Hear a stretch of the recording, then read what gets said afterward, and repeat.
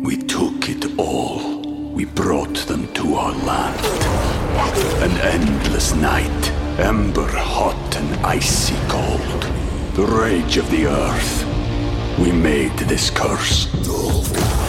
Carved it in the blood on our backs. We did not see. We could not, but she did. And in the end... What will I become? Senua's Saga. Hellblade 2. Play it now with Game Pass. Anatomy of an ad. Subconsciously trigger emotions through music. Perfect. Define an opportunity. Imagine talking to millions of people across the U.S. like I am now. Identify a problem. Creating an audio ad is time-consuming.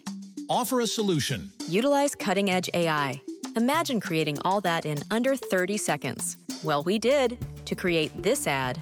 To learn more about AI in the audio industry, download the white paper from audiostack.ai. You are listening to the Next Best Picture podcast, and this is Daniel Howitt's interview with the cinematographer for The Last Duel, Dariusz Wolski, costume designer Janty Yates, and composer Harry Gregensen Williams. There is only one question that matters. Do you swear on your life that what you say is true?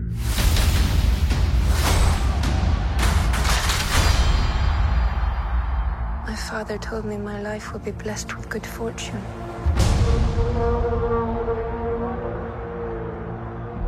I'm married.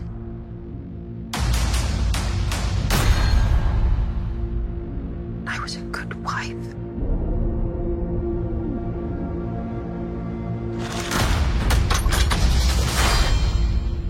And then was judged and shamed by my country.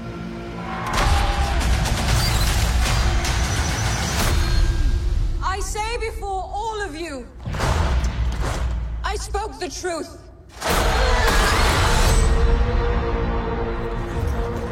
A most unspeakable charge has been brought against you. Jacques Legris entered our home.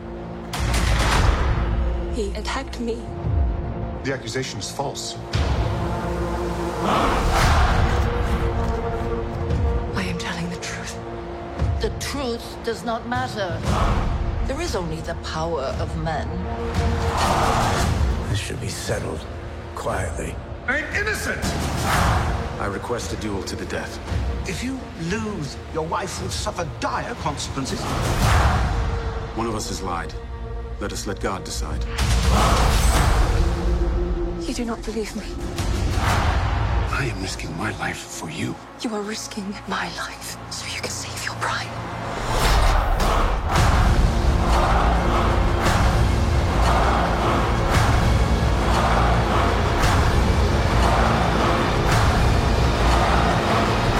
The penalty for bearing false witness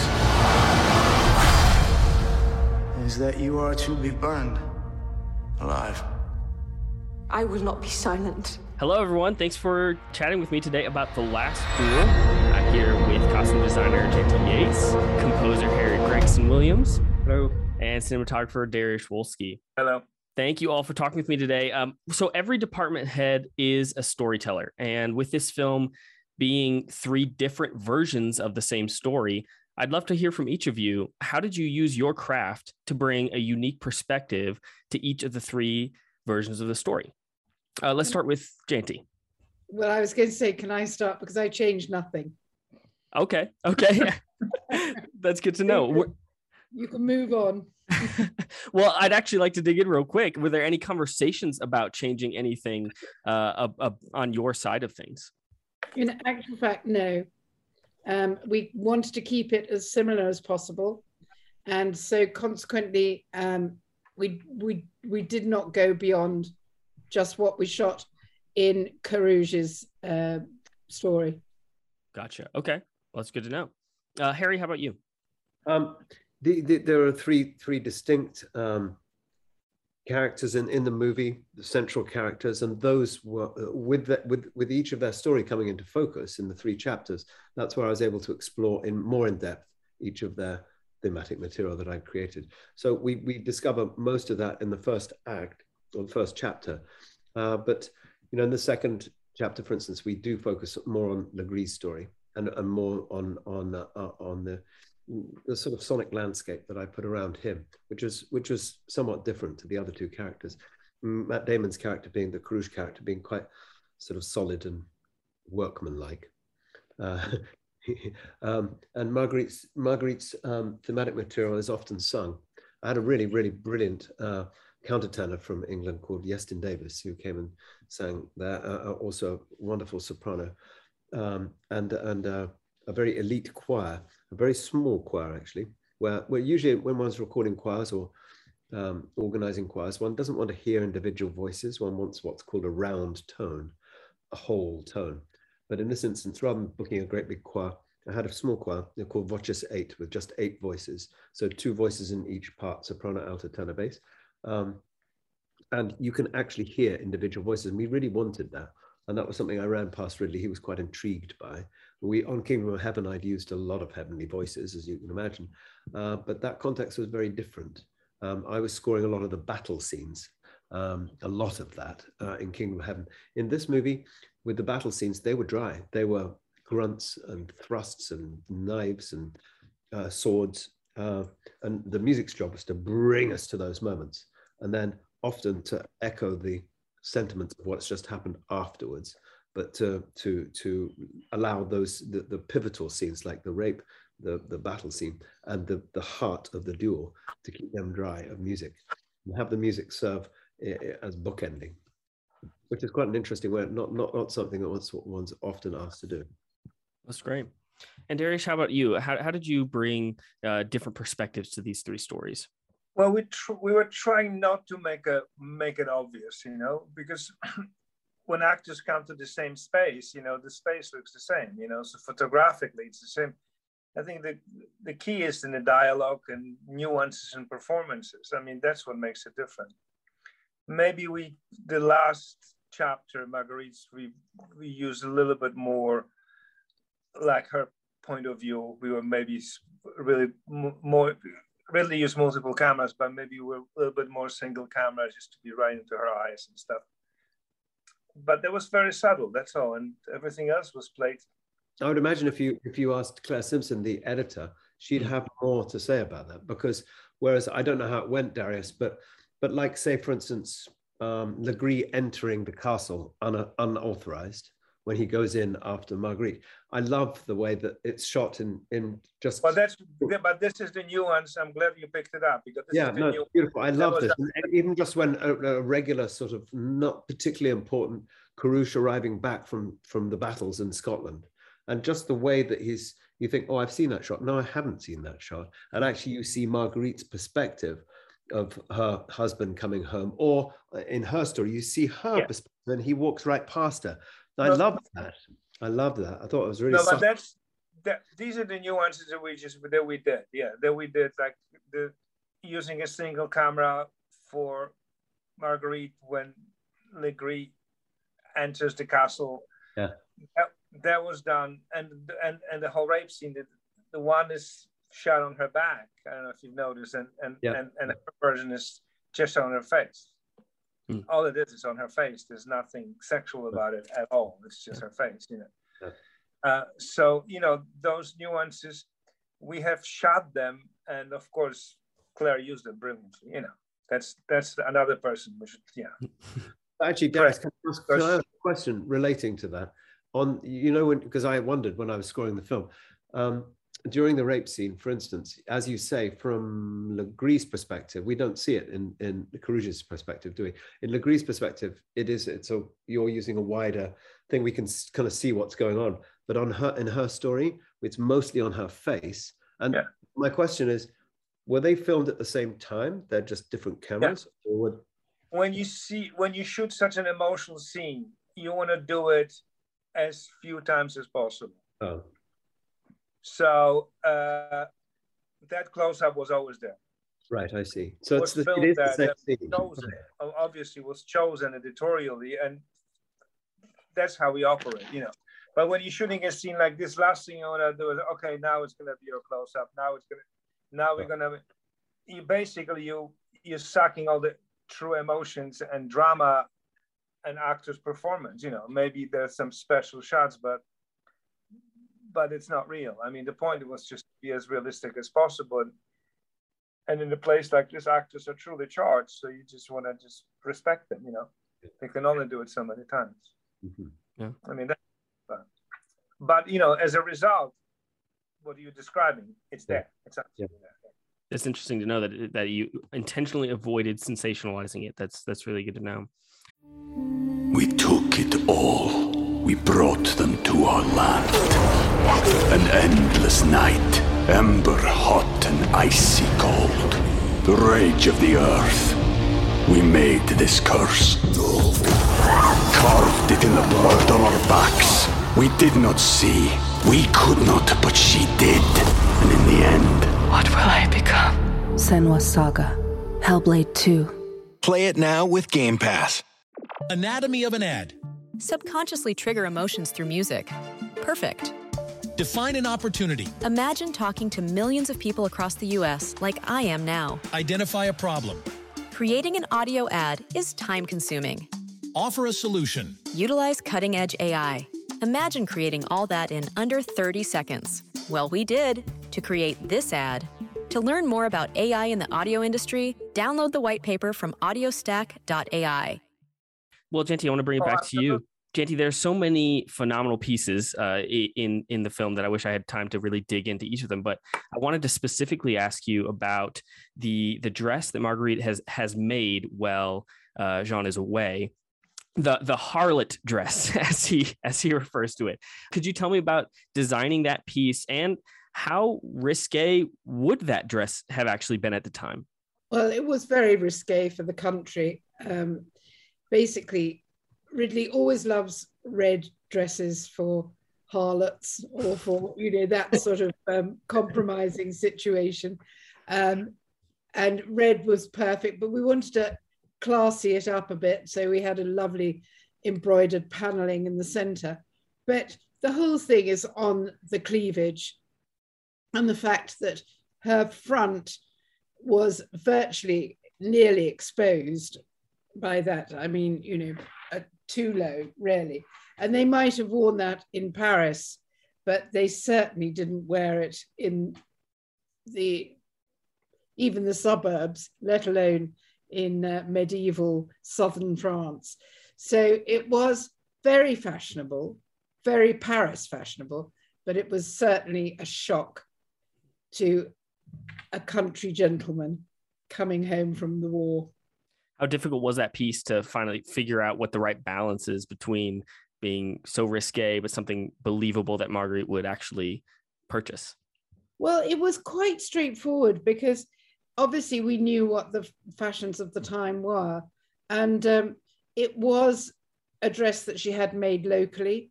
So I think it wasn't really a problem. It was just getting the fabric right, getting the shape of it right. And I thought it was a sensational dress. I didn't agree with Carouge at all. Nor did I. I must say, I thought that was my favorite part of the way you guys did that with the costumes, and with when in the third chapter we see that just the simple thing of him coming home, and we see it three different ways, and that it is subtle, but it's really different, isn't it? Yes, completely. And musically, I was able to reflect that, particularly on the third telling, as it were. Yes. And when he leaves for the battle too, he leaves for the battle, it's yeah. I mean, this stuff we did shoot different ways, different, but not photographically, it's performance. But isn't it cool that isn't it cool that the choice was made to make these changes, these subtleties, for the audience to realize that something different actually occurred than what we thought, on just such simple scenes. They could, you'd think there might be dialogue scenes where, or some sort of big close-ups or some sort of major events, but this is just someone coming and going, and yet it was powerful enough to show you, oh right, what we thought happened perhaps didn't happen like that. I just hope that people have enough patience to go through it in the world of instant gratification and internet and all this crap. That was my thoughts exactly. I just hope that people have patience to sit through it. Very special film, and the stuff occurs if you let it happen. I agree. I love how unique this format is for the film. That's interesting that both of you brought up those hesitations. Hopefully, people will sit through the film. Did you have any conversations like that as you were in preparation for the film? Anything like that? No, no. But what's amazing, brilliant about Ridley is that he's in the place in his career that he just wants to make a movie he wants to make, and this movie has to be long and has to take its time for the payback, which is phenomenal. I mean, the last act is phenomenal. I mean, when you really see her perspective. Yeah, I agree, and you can add to that, Darius, that it has to be the length it has to be, really, to be able to unfold properly to the audience. But rather than take the much trodden path, which would be to, in post-production, say, okay, Harry, look, we're 3/4 of the way through the film. Some people are going to be shuffling in their seats here. We want music. We want, there was none of that. Music wasn't used. Strain himself too. Fantastic. Yeah. No, it's a deliberate choice. It's a deliberate choice, and that's what's brilliant about it. It's all about restraining yourself and making an impact in the end. You just. Yeah. And Harry, I wanted to dig into that a little bit more. Obviously, you've touched on the lack of an overpowering score. The score is relatively subtle here throughout, and there are stretches without much score at all. How did you find those specific places for the music to really have an impact? Well, one of the first things that a director and composer do, and any composer hearing this will relate to it, is do what's called a spotting session. I believe that happens with the sound effects department as well, but I'm not involved in that. But we basically sit down and with a blank canvas and go through the film and say, well, what if music started as this character opens the door, comes in and plays underneath this dialogue scene, and then fades away at the end before she leaves, or something like that. So at the end of a spotting session, you might be left with 45 or 55 little cues, or we'll now call them cues. So it's not a contractual thing. It's not like, okay, that's what I got to do and then I'll leave. That's more of a first impression. That could be our template.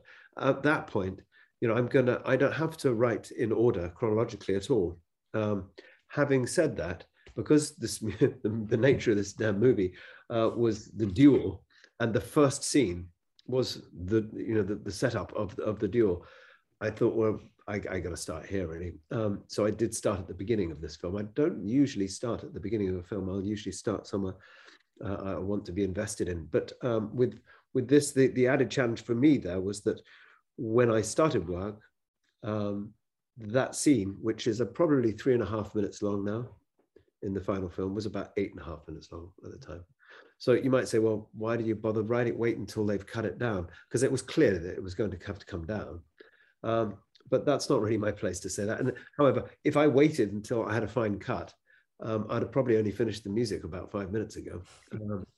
So with modern technology, it's not like they're cutting film somewhere. There's a click of a computer thing, and then a scene has been trimmed. So one's got to launch off somewhere, and I thought, well, that's where I got to be. So, and quite oftentimes it's a little frustrating, but it means that I'm left with an 8-minute cue, and I only need 3.5 minutes of it. So let's cut out the bits that aren't so good and focus on the good bits. So that's where we get the real richness, the sauce, hopefully. It's funny what you're saying, because it's the same thing when you're shooting a film.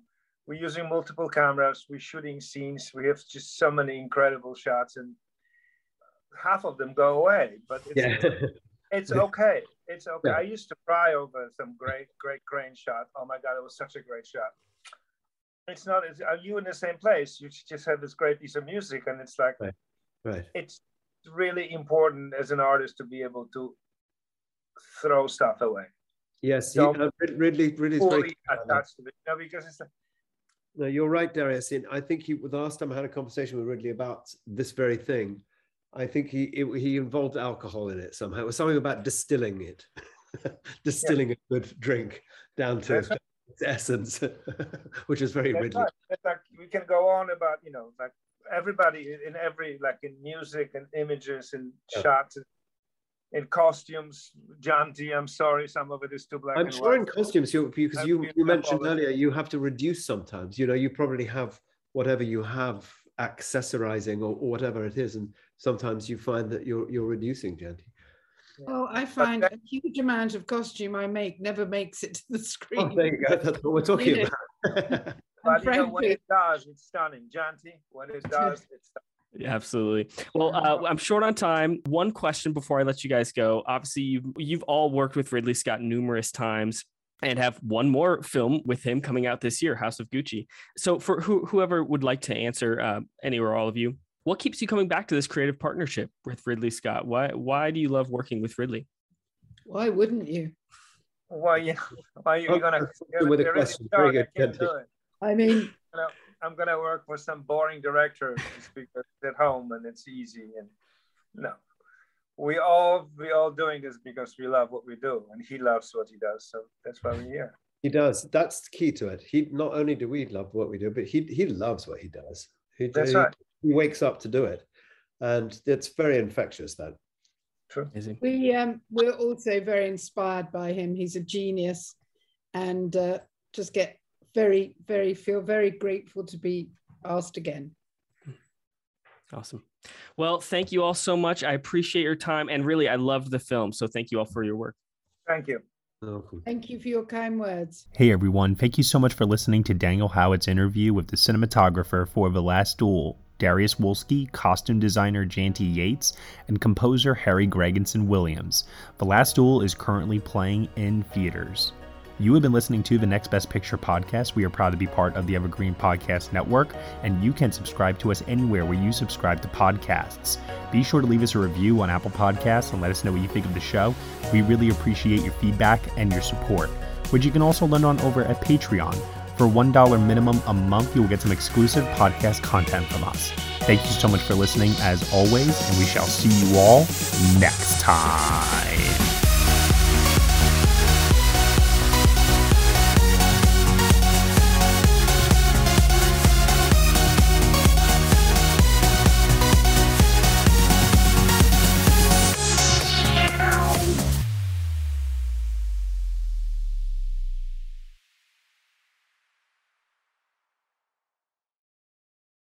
Anatomy of an ad. Subconsciously trigger emotions through music. Perfect. Define an opportunity. Imagine talking to millions of people across the U.S. like I am now. Identify a problem. Creating an audio ad is time-consuming. Offer a solution. Utilize cutting-edge AI.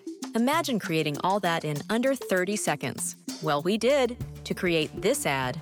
To learn more about AI in the audio industry, download the white paper from audiostack.ai.